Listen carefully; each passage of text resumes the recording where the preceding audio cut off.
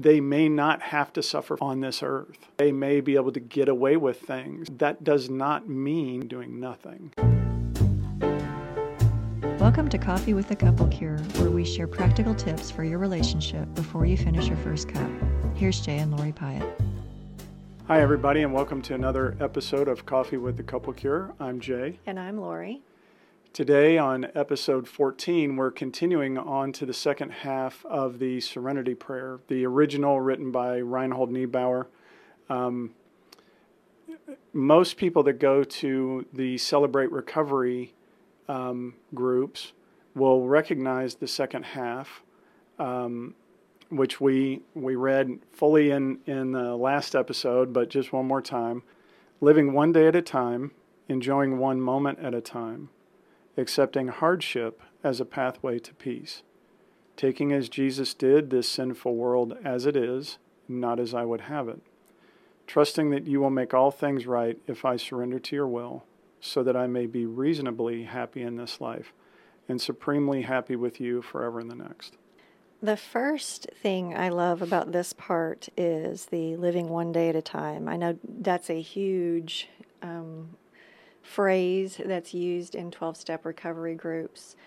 One day at a time, one day at a time. The thing I love about this is it talks about what I needed, and that is enjoying one moment at a time. There were times where I only knew about the one day at a time slogan or phrase. And I was like, but I am hardly, I just need to take it one little snippet of a day at a time. And whenever I read that the first time at the CR group, I was like, oh, wow, that's actually a thing, It's actually a thing in the 12-step group. So that was like healing oil to my bones at that point, just because it gave legitimacy to the fact that sometimes one day is just too long after betrayal. Sometimes I need to take it one moment at a time. But another thing I like is that it says enjoying one moment at a time. And I think it gives a vital truth there that joy or joyful times are momentary. I think everybody thinks, we're going to get healed, we're going to get recovered, and then it's going to be just one joy fest until Jesus comes back. No, that's heaven. And if we expect that to be the case, then we kind of get a little demanding for heaven on earth, and we're going to be sorely disappointed. So if we can take the moments as they come and really, truly enjoy them, slowing down enough to enjoy them, which is my issue, then we're going to see kind of the height of what can be experienced on this earth, which is just joy one moment at a time. Yeah. Yeah, and I really hear that for you and for the women who are hurting. For the addict, one of the biggest problems addicts have is they're not good at staying in the moment. They want to be in the moment that's not this moment. If this moment is unpleasant in any way, whether it's boring or it's lonely, some emotional content that I'm just not okay with, I don't want to be in this moment anymore as an addict.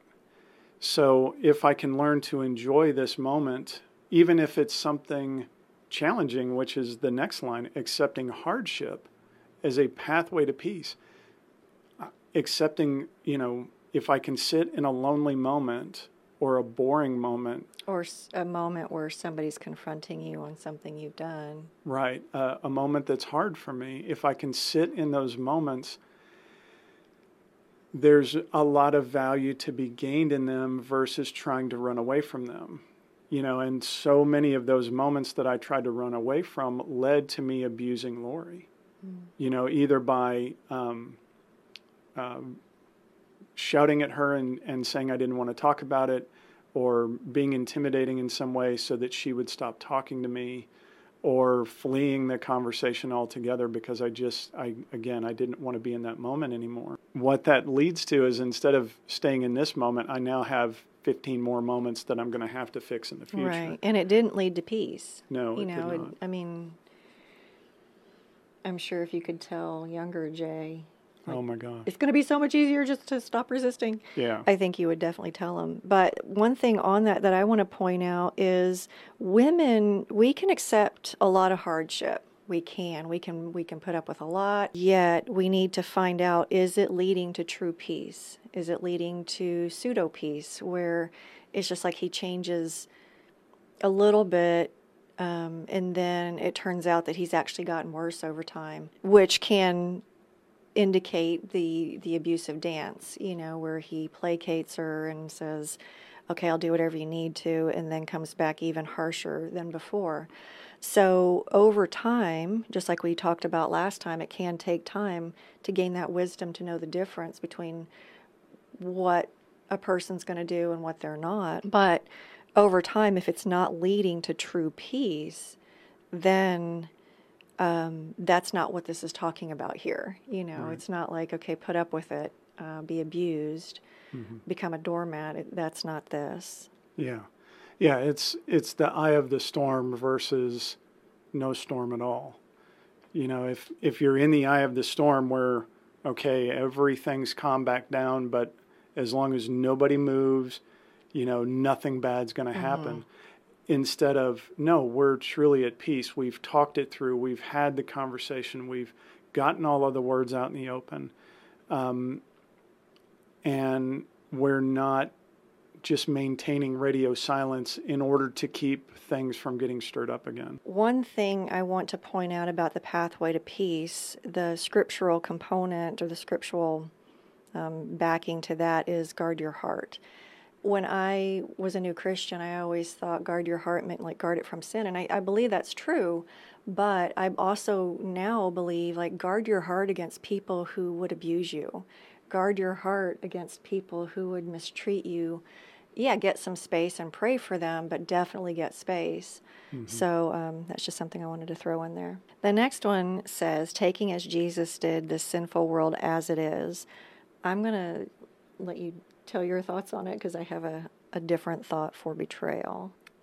I think this goes back to what we were saying toward the end of the last episode about having the serenity to accept things, how we go about accepting them, whether I'm white-knuckling it and just saying, oh, I hate this moment, or how Jesus stepped into things. As far as I know, the church is not meant to be a group of excluders. We're not meant to keep other people out. We're meant to welcome people in. To draw them to something higher, to draw them to something more satisfying for them and for the kingdom, better for the kingdom. It's not about staying in our sin, it's about moving forward. But if we cannot take the world as it is, we will constantly be running back to some sort of addictive behavior. Again, I think that's about expectations and so on, and we'll get into that in the next few things. Taking as Jesus did the sinful world as it is. Jesus did a lot of teaching. It's not like he just said, well, do whatever you want and, you're invited to the kingdom. He did a lot of teaching. He did a lot of rebuking, that sort of thing, especially for the people who would strain out a gnat and swallow a camel. So I'm glad you pointed that out. Taking the sinful world as it is, not as I would have it. That definitely speaks to kind of both sides. If a addict is like, oh, but I really want it this way, if he lands there and stays there, he's probably, just like Jay said earlier, going to use again. It can also look like harming, like a betrayed spouse harming herself or subjecting herself, allowing herself to be subjected to harm over and over and over again. In order to maintain the relationship when it's clear that the other person really doesn't want that, when it's clear that the other person wants to act out or wants to abuse. Now the next line says, trusting that you will make all things right if I surrender to your will. The if. Yeah, the if part, right? So going back to the first part of this prayer, give me the serenity to accept the things I cannot change. If I surrender to the will of God, things may change. If I keep telling God, no, this is not the way I want it to be, then I am not trusting God that he'll make things right. Now, they may not have to suffer for them on this earth. They may, they may be able to get away with things. And so if we can surrender to the will of God, that does not mean, surrender does not mean laying down and doing nothing. Because the will of God may be, now is the time for your courage. Now is the time for you to do something to change the thing that has been wreaking havoc in your life. And so you may have to surrender to God's will that calls you into a place that your life is at stake. And that may be what it takes to change the things which can be changed. But surrender is not passivity. Surrender is God saying, my will for you is to do something that is not easily done. And that's my plan for making this right. The trusting that you will make all things right is much different than trusting I can force a solution or muscle something into place. Again, we're supposed to do what we can, I believe, with God's help, do what we can to see what can be changed. But over time, we do just need to trust that God's going to make things right. God's going to take up my cause. God will exert whatever pain or loss needs to be exerted in order for whoever to get the message that God's trying to teach them.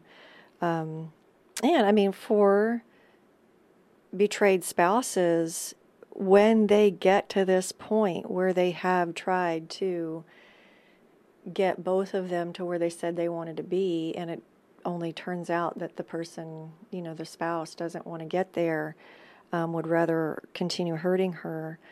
When they get to that point of surrendering to God's will, as it is in that moment, their level of trust can really skyrocket. I mean, it's really kind of a beautiful thing where their life turns around fairly quickly and the pain stops fairly quickly, replaced with a deeper relationship with God. And that can happen for the addict too.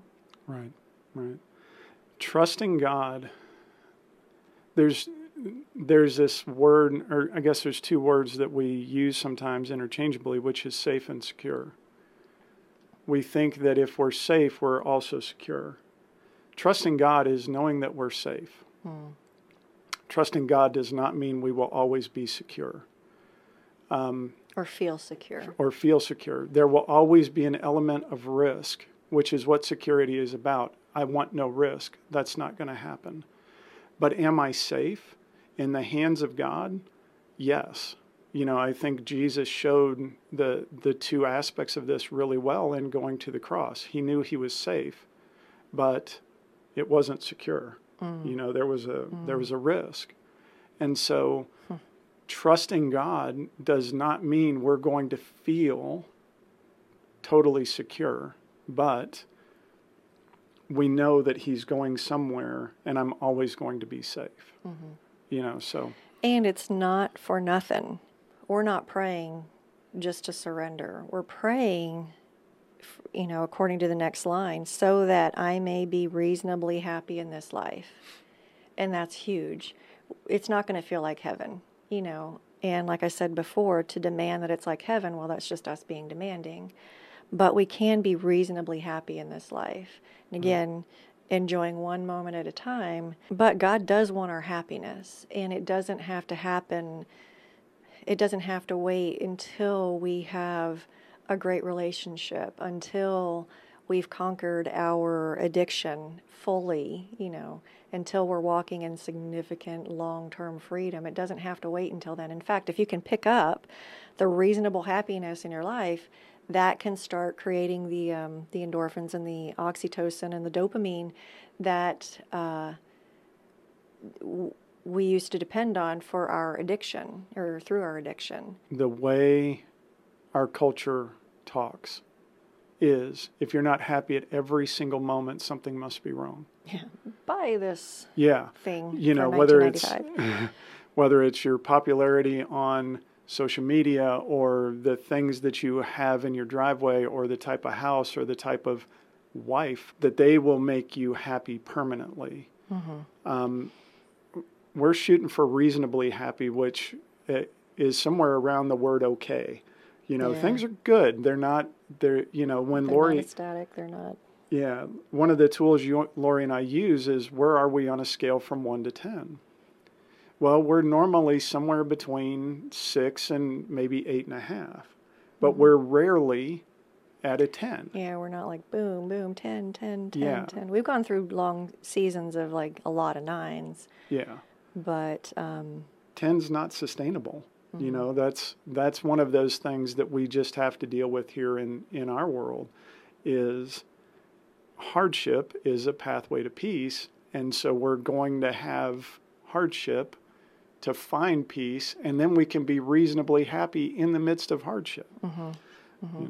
I will say this, though, that the relationship with Jesus can be up there. It can definitely be up there on a regular basis. Right. I'm talking like 9s, some 10s, but much more regularly than relationships on this earth. Yeah. And then to be supremely happy with you forever in the next. That is our hope. That's what the Christian word tells us. Again, going back to step 3, if you write a resume for who you want your God to be, hopefully you're asking for him to be with you in the next life and to give you an eternity of joy. And I think that's been promised through Christ.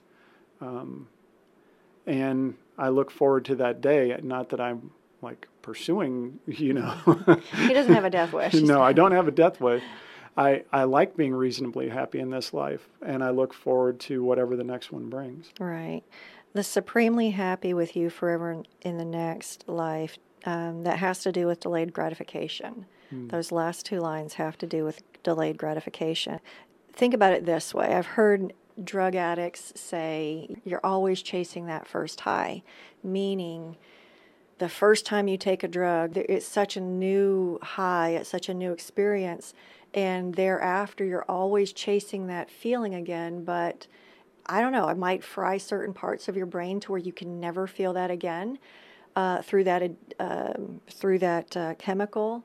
Therefore, you have to try a new one. So you're always chasing that first high. I personally believe that's the same for porn addicts. That the first time you see something that really knocks that out of the park for you, nothing will ever satisfy you again to the same extent. So I think chasing supreme happiness on this earth can be a bit unsatisfying. Yeah. So if we scale back and go, you know what? If in this life I can only be reasonably happy, then I'm going to pursue that, and I'll do the rest of this living one day at a time, enjoying moment by moment kind of things, accepting hardship, taking this world as it is. I think if you're to do those things and become really practiced, really good at it, become an expert in those things, I think you will find more reasonably happy moments in this life. Right. If I can accept what is and not run away from it, I can at least be at peace. I can have my serenity in a moment that I cannot change.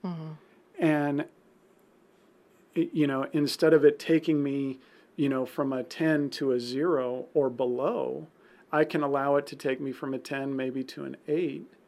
And then when that moment passes, I can go back up again. But I'm not allowing my serenity to be connected to how is the rest of the world around me right now. Right. And I do want to make a side note. When you were talking about accepting things, what came to mind was this isn't like, well, my wife's just never going to get off of this thing. It's accepting like listening to her and accepting the truth that's coming from that side of the relationship, in that, wow, I really hurt this person. Right. Because that, while difficult, that will lead to more peace than, oh my gosh, I have to listen to her again. And, you know, I mean, that's not very peaceful. So anyway, I just thought I'd throw that in there. Yeah. Yeah, it's more of a form of a denial than acceptance. So I think that wraps it up for today. Again, please like the video, leave any comments below. We really would love to hear from you. And realize your name will be attached to those, so make sure you're signed into a Google account that doesn't personally identify you if you don't want to be attached, if you don't want to have your name attached to the comment. But yeah, or at least give us a thumbs up. You know, that doesn't attach you to anything, so that'd be nice. And we look forward to seeing you on the next episode. Bye, everyone. Bye.